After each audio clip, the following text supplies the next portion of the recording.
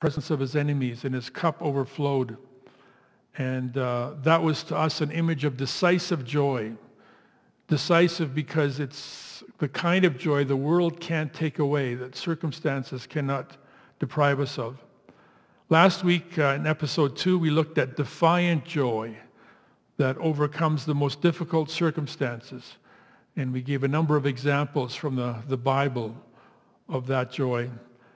And today we're going to look at dynamic joy that overpowers whatever crisis that we're facing.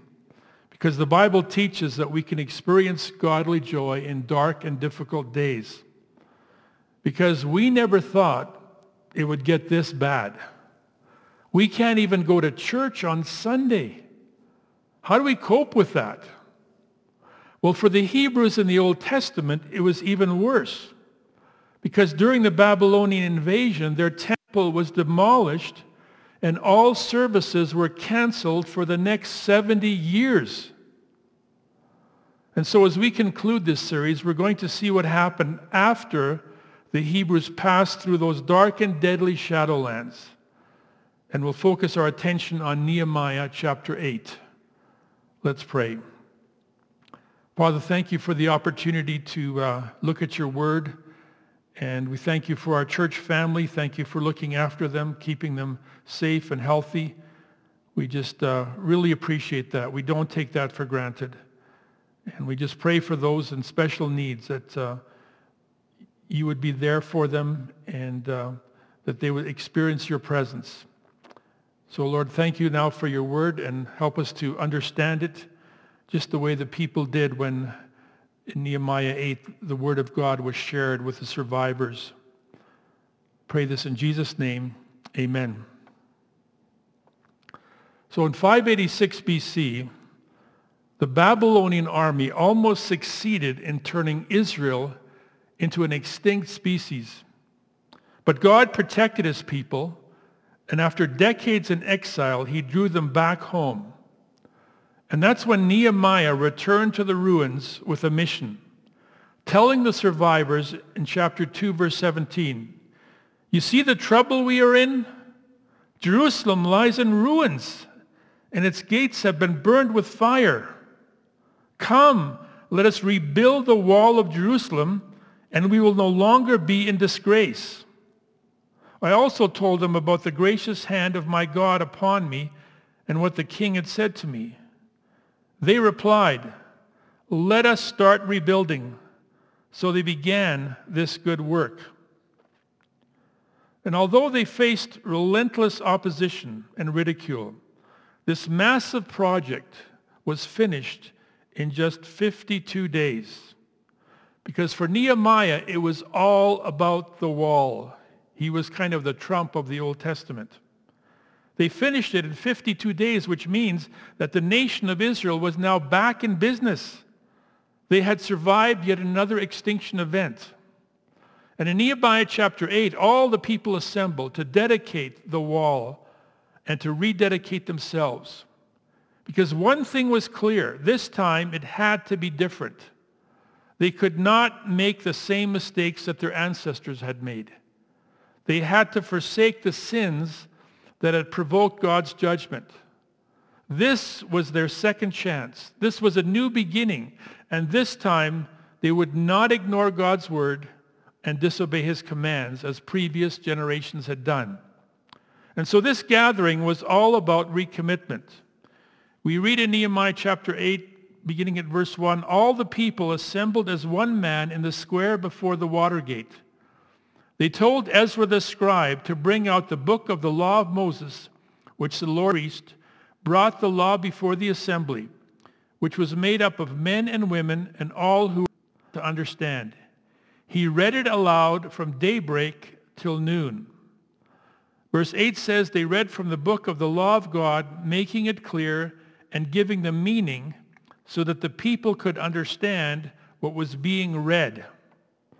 That's expository preaching. But just imagine listening to Scripture read and explained for 6 hours. That can only mean one thing. This was a revival.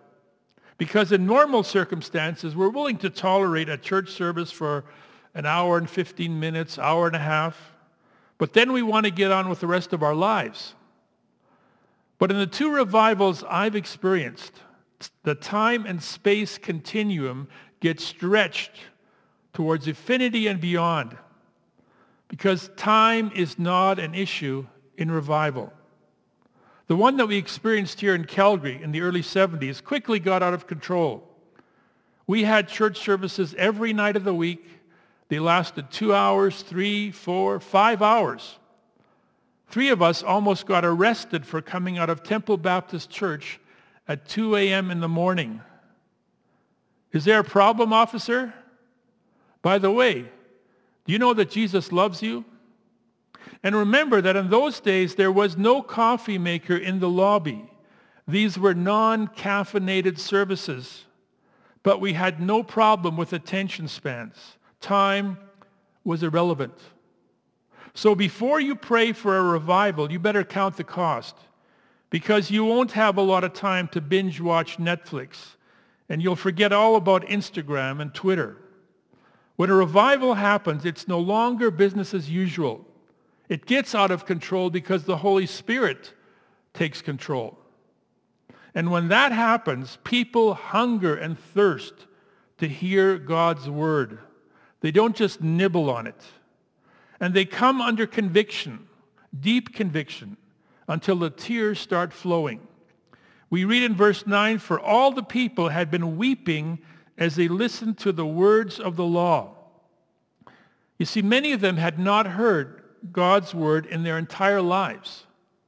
They knew the stories about Moses and David and Elijah, but it didn't seem to matter anymore. The temple was destroyed. It was turned into Angkor Wat. And so that's it. From now on, we have to fend for ourselves. We have to live by our basic instincts. It's survival of the fittest. It's time to stockpile toilet paper. But when Nehemiah shows up, he says, "Listen, people, God sent me because he wants us to rebuild the wall of Jerusalem." What? God? Does that mean he hasn't given up on us? Oh, it blew their mind. No wonder they listened to his word with undivided attention. No wonder they wept when they realized how sinful and selfish they'd become. You see, true repentance is more than a smile and a handshake. Please forgive me. Repentance needs to go as deep as our sinfulness, right down to the roots. And when you really repent, it's painful. You're overwhelmed with anguish. There's fear and trembling and weeping. Isaiah cried out, "Woe to me, I am ruined." You see, the thing is that sin is our number one problem. It's far worse than coronavirus. The media has focused their undivided attention on this pandemic because it's so contagious and there's so many casualties. It's the appropriate response to this life-threatening crisis. But there's a far worse danger than coronavirus, and that is sin. Because sin has far more serious consequences.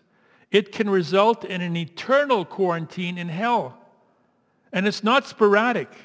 100% of all humans have tested positive. But the good news is that there's a cure. Jesus Christ is the remedy. He alone has the authority to forgive our sins. Through his death and resurrection, we are set free from guilt. How come the media isn't talking about that? I guess they haven't come under conviction. It says, "For all the people had been weeping as they listened to the words of the law." And then Nehemiah said, "You are going to now need to quarantine for 14 days. Not exactly. Nehemiah said, "Go and enjoy choice food and sweet drinks, and send some to those who have nothing prepared. This day is sacred to our Lord. Do not grieve, for the joy of the Lord is your strength." Wow. It's important to repent. so that we can move on directly and immediately to rejoicing. Because sin is not the main order of business. Sin is like garbage. The only sensible thing to do with garbage is to throw it away. We don't spend time contemplating our garbage. We don't meditate on it day and night. That's why garbage day is the second most important day of the week. Trash is something you get rid of as soon as possible. You don't stockpile garbage. You don't sort it into different colored bins. You get rid of it, all of it. The ladies know this. So guys, as long as you take out the trash, your wife will never divorce you. As someone said, no husband has ever been shot while doing the dishes or taking out garbage. It's the only healthy thing to do. Get rid of it as soon as possible. 1 John 1:9 tells us, if we confess our sins, he is faithful and just and will forgive us our sins and will cleanse us from all unrighteousness. All of it goes into the black bin. And we don't have to wait 2 weeks for pickup. It's immediate. Go and sin no more. That's the workflow of healthy believers. God is eager to forgive us because then he can forget about our sin. Isaiah 64 verse 9 says, do not be angry beyond measure, O Lord. Do not remember our sins forever. Now God could do that. He could use our failure as leverage to force us to behave. You want me to forgive you? Why should I? You're a repeat offender. You've got priors. Look at your rap sheet. Well, God is not like that. God loves us. And 1 Corinthians 13:5 says, love keeps no record of wrongs. That's why in Isaiah 43 verse 25, it says, I am he who blots out your transgressions for my own sake and remembers your sins no more. God does this for his own sake because he doesn't want to remember the sins that you've committed once they've been forgiven and cleansed. You know, I don't remember what I put into the garbage last year or last month or even last week. What good would that do? We have to move on. You leave the garbage behind and move on to the things that are truly important. And in the spiritual realm, we move on to the main purpose of our existence, which is enjoying God. Because the bumper sticker on the back of his truck says, I'd rather be fishing. Or how about, let's go golfing. Let's go shopping. Let's visit the zoo. How would you like to go for a hike in the mountains? The Westminster Catechism says the chief end of man is to love God, glorify God, and enjoy him forever. That's what it's all about. So Nehemiah said, go enjoy choice food and sweet drinks. This day is sacred to our Lord. Do not grieve, for the joy of the Lord is your strength. And so these exiles and survivors who had wandered through the valley of the shadow of death now had a table prepared for them in the presence of their enemies. And they were told the joy of the Lord is your strength. Deep conviction led directly to celebration. In verse 11, the Levites calmed all the people, saying, be still, for this is a sacred day. Do not grieve. Then all the people went away to eat and drink, to send portions of food and to celebrate with great joy, because they now understood the words that had been made known to them. So the question is, are we there yet? How do you know when you've reached your destination? Well, you haven't really arrived until you've experienced the kind of joy that the world can't take away, because the joy of the Lord is your strength. This is dynamic joy. The Greek word is dunamis. It's power. And we need power. You've noticed that life just keeps draining our energy and we get exhausted, so much so that we're running on fumes. Where's the nearest Starbucks? How do we keep going? Life in a fallen world creates a perpetual energy crisis, which brings me to a true confession. I don't know what it is about me, but I'm definitely not the life of the party. Spoiler alert. I seem to have a way of spoiling the fun in every city I move to. When we arrived in Edmonton in 1989, their motto was City of Champions. Those were great years with Wayne Gretzky and Warren Moon, when Edmonton won numerous Stanley Cups, Grey Cups, and that happened perpetually. Just every other year they were winning something until I showed up. After that, not so much. In fact, they won one NHL trophy in 25 years. And so they had to change their motto. It's now called Gateway to the North. So was this a coincidence or was it a pattern? Well, we moved back to Calgary in 2014, where the motto is, be part of the energy. Energy? Can you feel the momentum? Not exactly. It used to be here, but as gas prices plummet, as people can't find jobs, that energy seems to have lessened considerably. And now with this pandemic, and of course the whole world is struggling. Life just has a way of draining our energy. Every setback, every disappointment, every defeat weakens us. Every fear intimidates us. You know, as Christians, we have experienced a number of strategic defeats in the culture wars. And we're in retreat. And as that happens, fatigue sets in. We get weary in well-doing. Are you getting tired of fighting? Maybe that's why more and more churches have kind of given up and compromised. They've surrendered the integrity of the Bible and the uniqueness of the gospel, which proclaims salvation through Christ alone. The evangelical church in Canada is somewhat demoralized. Somehow we need to recover our zeal, to rediscover our confidence in the Lord and our boldness, so that we can continue to run the race and fight the good fight and keep the faith. But how do we do that? Well, this verse may help answer that question. The joy of the Lord is your strength.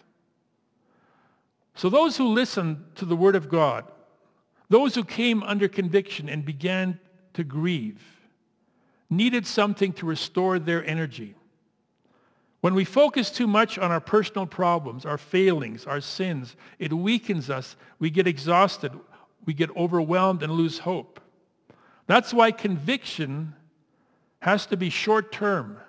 It has to move directly to celebration, because it's in dynamic joy that we recover our strength. The joy of the Lord is an unquenchable source of dynamic power. And you know this from personal experience, because when you're happy, when you're really happy, you feel like you're 20 years younger, 30 pounds lighter, 3 inches taller. And even if you've experienced a recession, you feel like you've got a full head of naturally curly hair. To use an antiquated expression, when you're really happy, you feel like you could lick your weight in Wildcats. You're ready for any challenge. When you're happy, there's all this adrenaline. You got surplus energy. Look out, world, here I come. Well, we're not just interested in being happy. We want a lot more than that. We want to experience the dynamic joy of the Lord. Because happiness is like the weather on a partly cloudy day. Every time the sun goes behind a dark cloud, it sends shivers through us. Happiness fluctuates like the weather. But joy is more like climate. It's a different climate zone. When spring finally takes hold, it makes you want to just go out and get involved with life. We feel energized. And when you're rejoicing, you become an unstoppable force. Here's what David writes in Psalm 18, verse 29. With your help, I can advance against a troop. With my God, I can scale a wall. One translation says, I can leap over a wall, which reminds us that joy is really our superpower.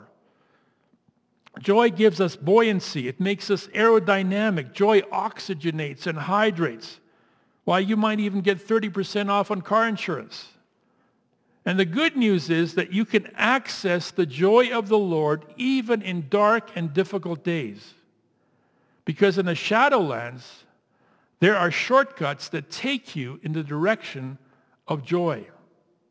And as I've been exploring this area for the past 4 decades, I've found about a half dozen shortcuts that can take us in the direction of dynamic joy. The first one we've already discussed, repentance. Is there any greater joy than knowing you've been forgiven? Knowing that there's therefore now no condemnation for those who are in Christ, Romans chapter 8, verse 1. Because guilt drains our energy, but the joy of forgiveness replenishes our strength. The second shortcut is trust.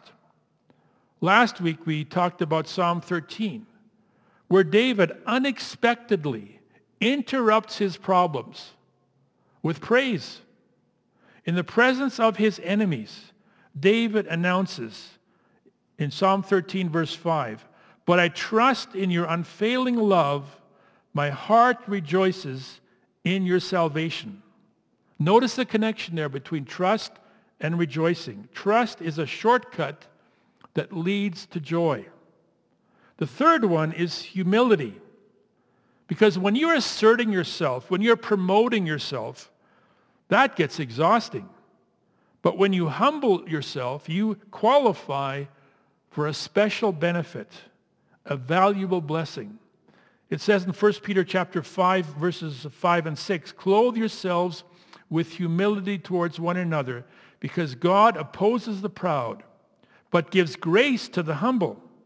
Humble yourselves, therefore, under God's mighty hand, that he may lift you up in due time. That's what God wants to do. He doesn't want to keep you down. He wants to lift you up.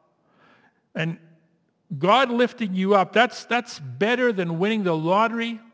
That's better than being the chief beneficiary in Bill Gates' will. The Bible says he is the lifter of our heads. The fourth shortcut is similar. It's self-denial. For many people, life is all about finding yourselves. People get so obsessed with that, they'll even endure gender reassignment surgery. But finding yourself is ultimately futile. It's a dead end. It can be frustrating and exhausting. The true purpose of life is not to find yourself, but to deny yourself. Jesus said in Matthew 16, if anyone would come after me, he must deny himself, take up his cross, and follow me. See, when we follow Jesus, we can expect 2 things. First of all, great sacrifice. That's the cross.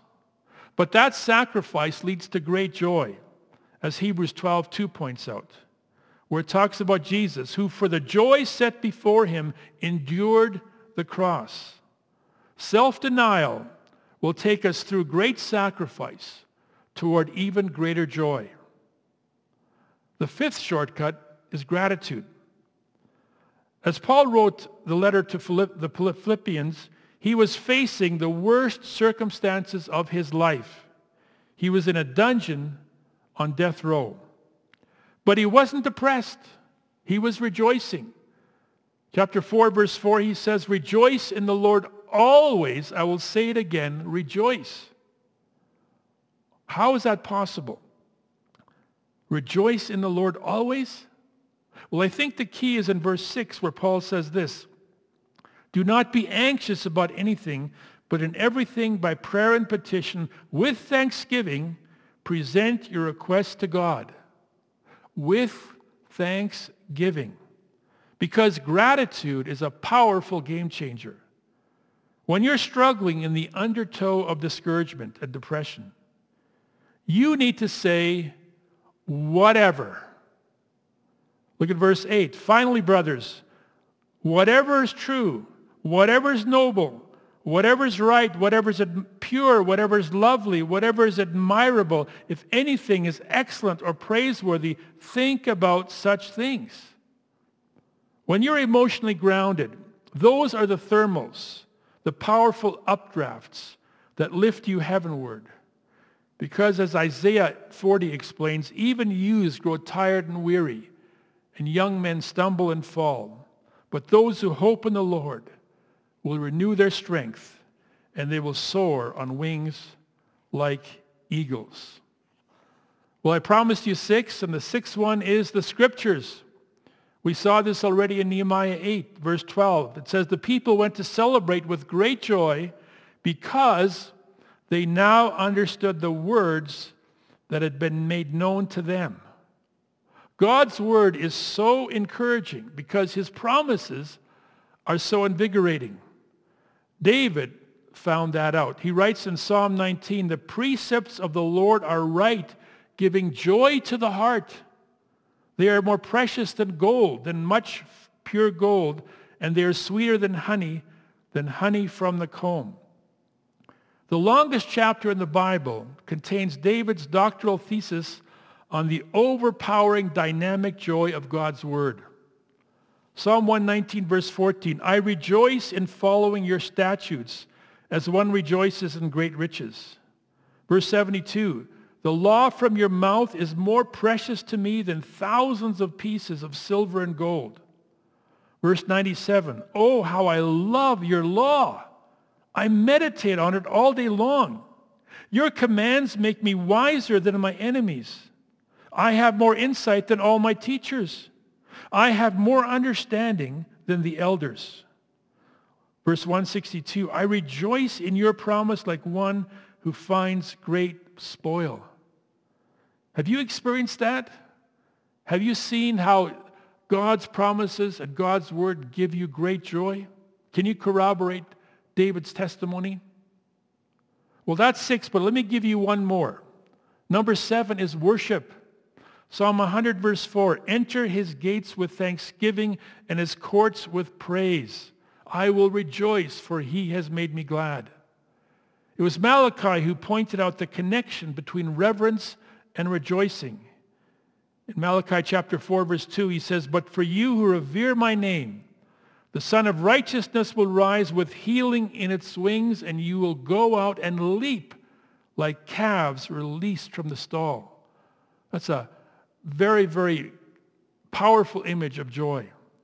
I really miss our Sunday morning worship times because no matter what my frame of mind is, sometimes I come into his courts downcast. Sometimes I'm filled with self-pity, or I'm frustrated, or I'm struggling with lack of sleep. But worship always changes the trajectory of my mood. As Colossians chapter 3 says, verses 1 and 2, since then you have been raised with Christ, set your hearts on things above, where Christ is seated at the right hand of God. Set your mind on things above, not on earthly things.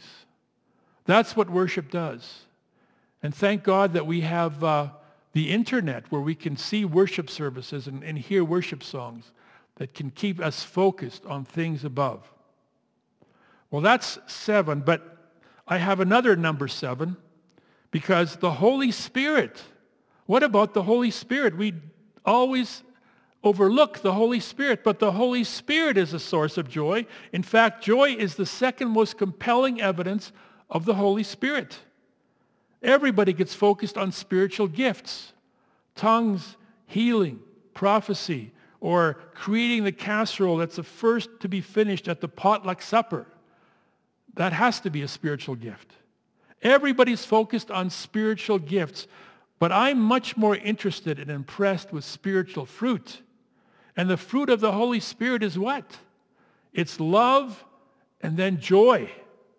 Joy is a vital sign of spiritual health. In fact, there's only one thing more important, and that's love. So joy is not an optional extra in the life of faith. We do not have to just endure the Christian life. We can enjoy. Let's pray. Father, we thank you that you give us so many pathways that lead to joy. And we just want to spend more time with you, walking up those trails and experiencing a dynamic joy that the world cannot take away. Lord, thank you that all these paths lead towards Jesus, who is truly the reason for the joy that we have. We pray this now in his name, giving you thanks. Amen.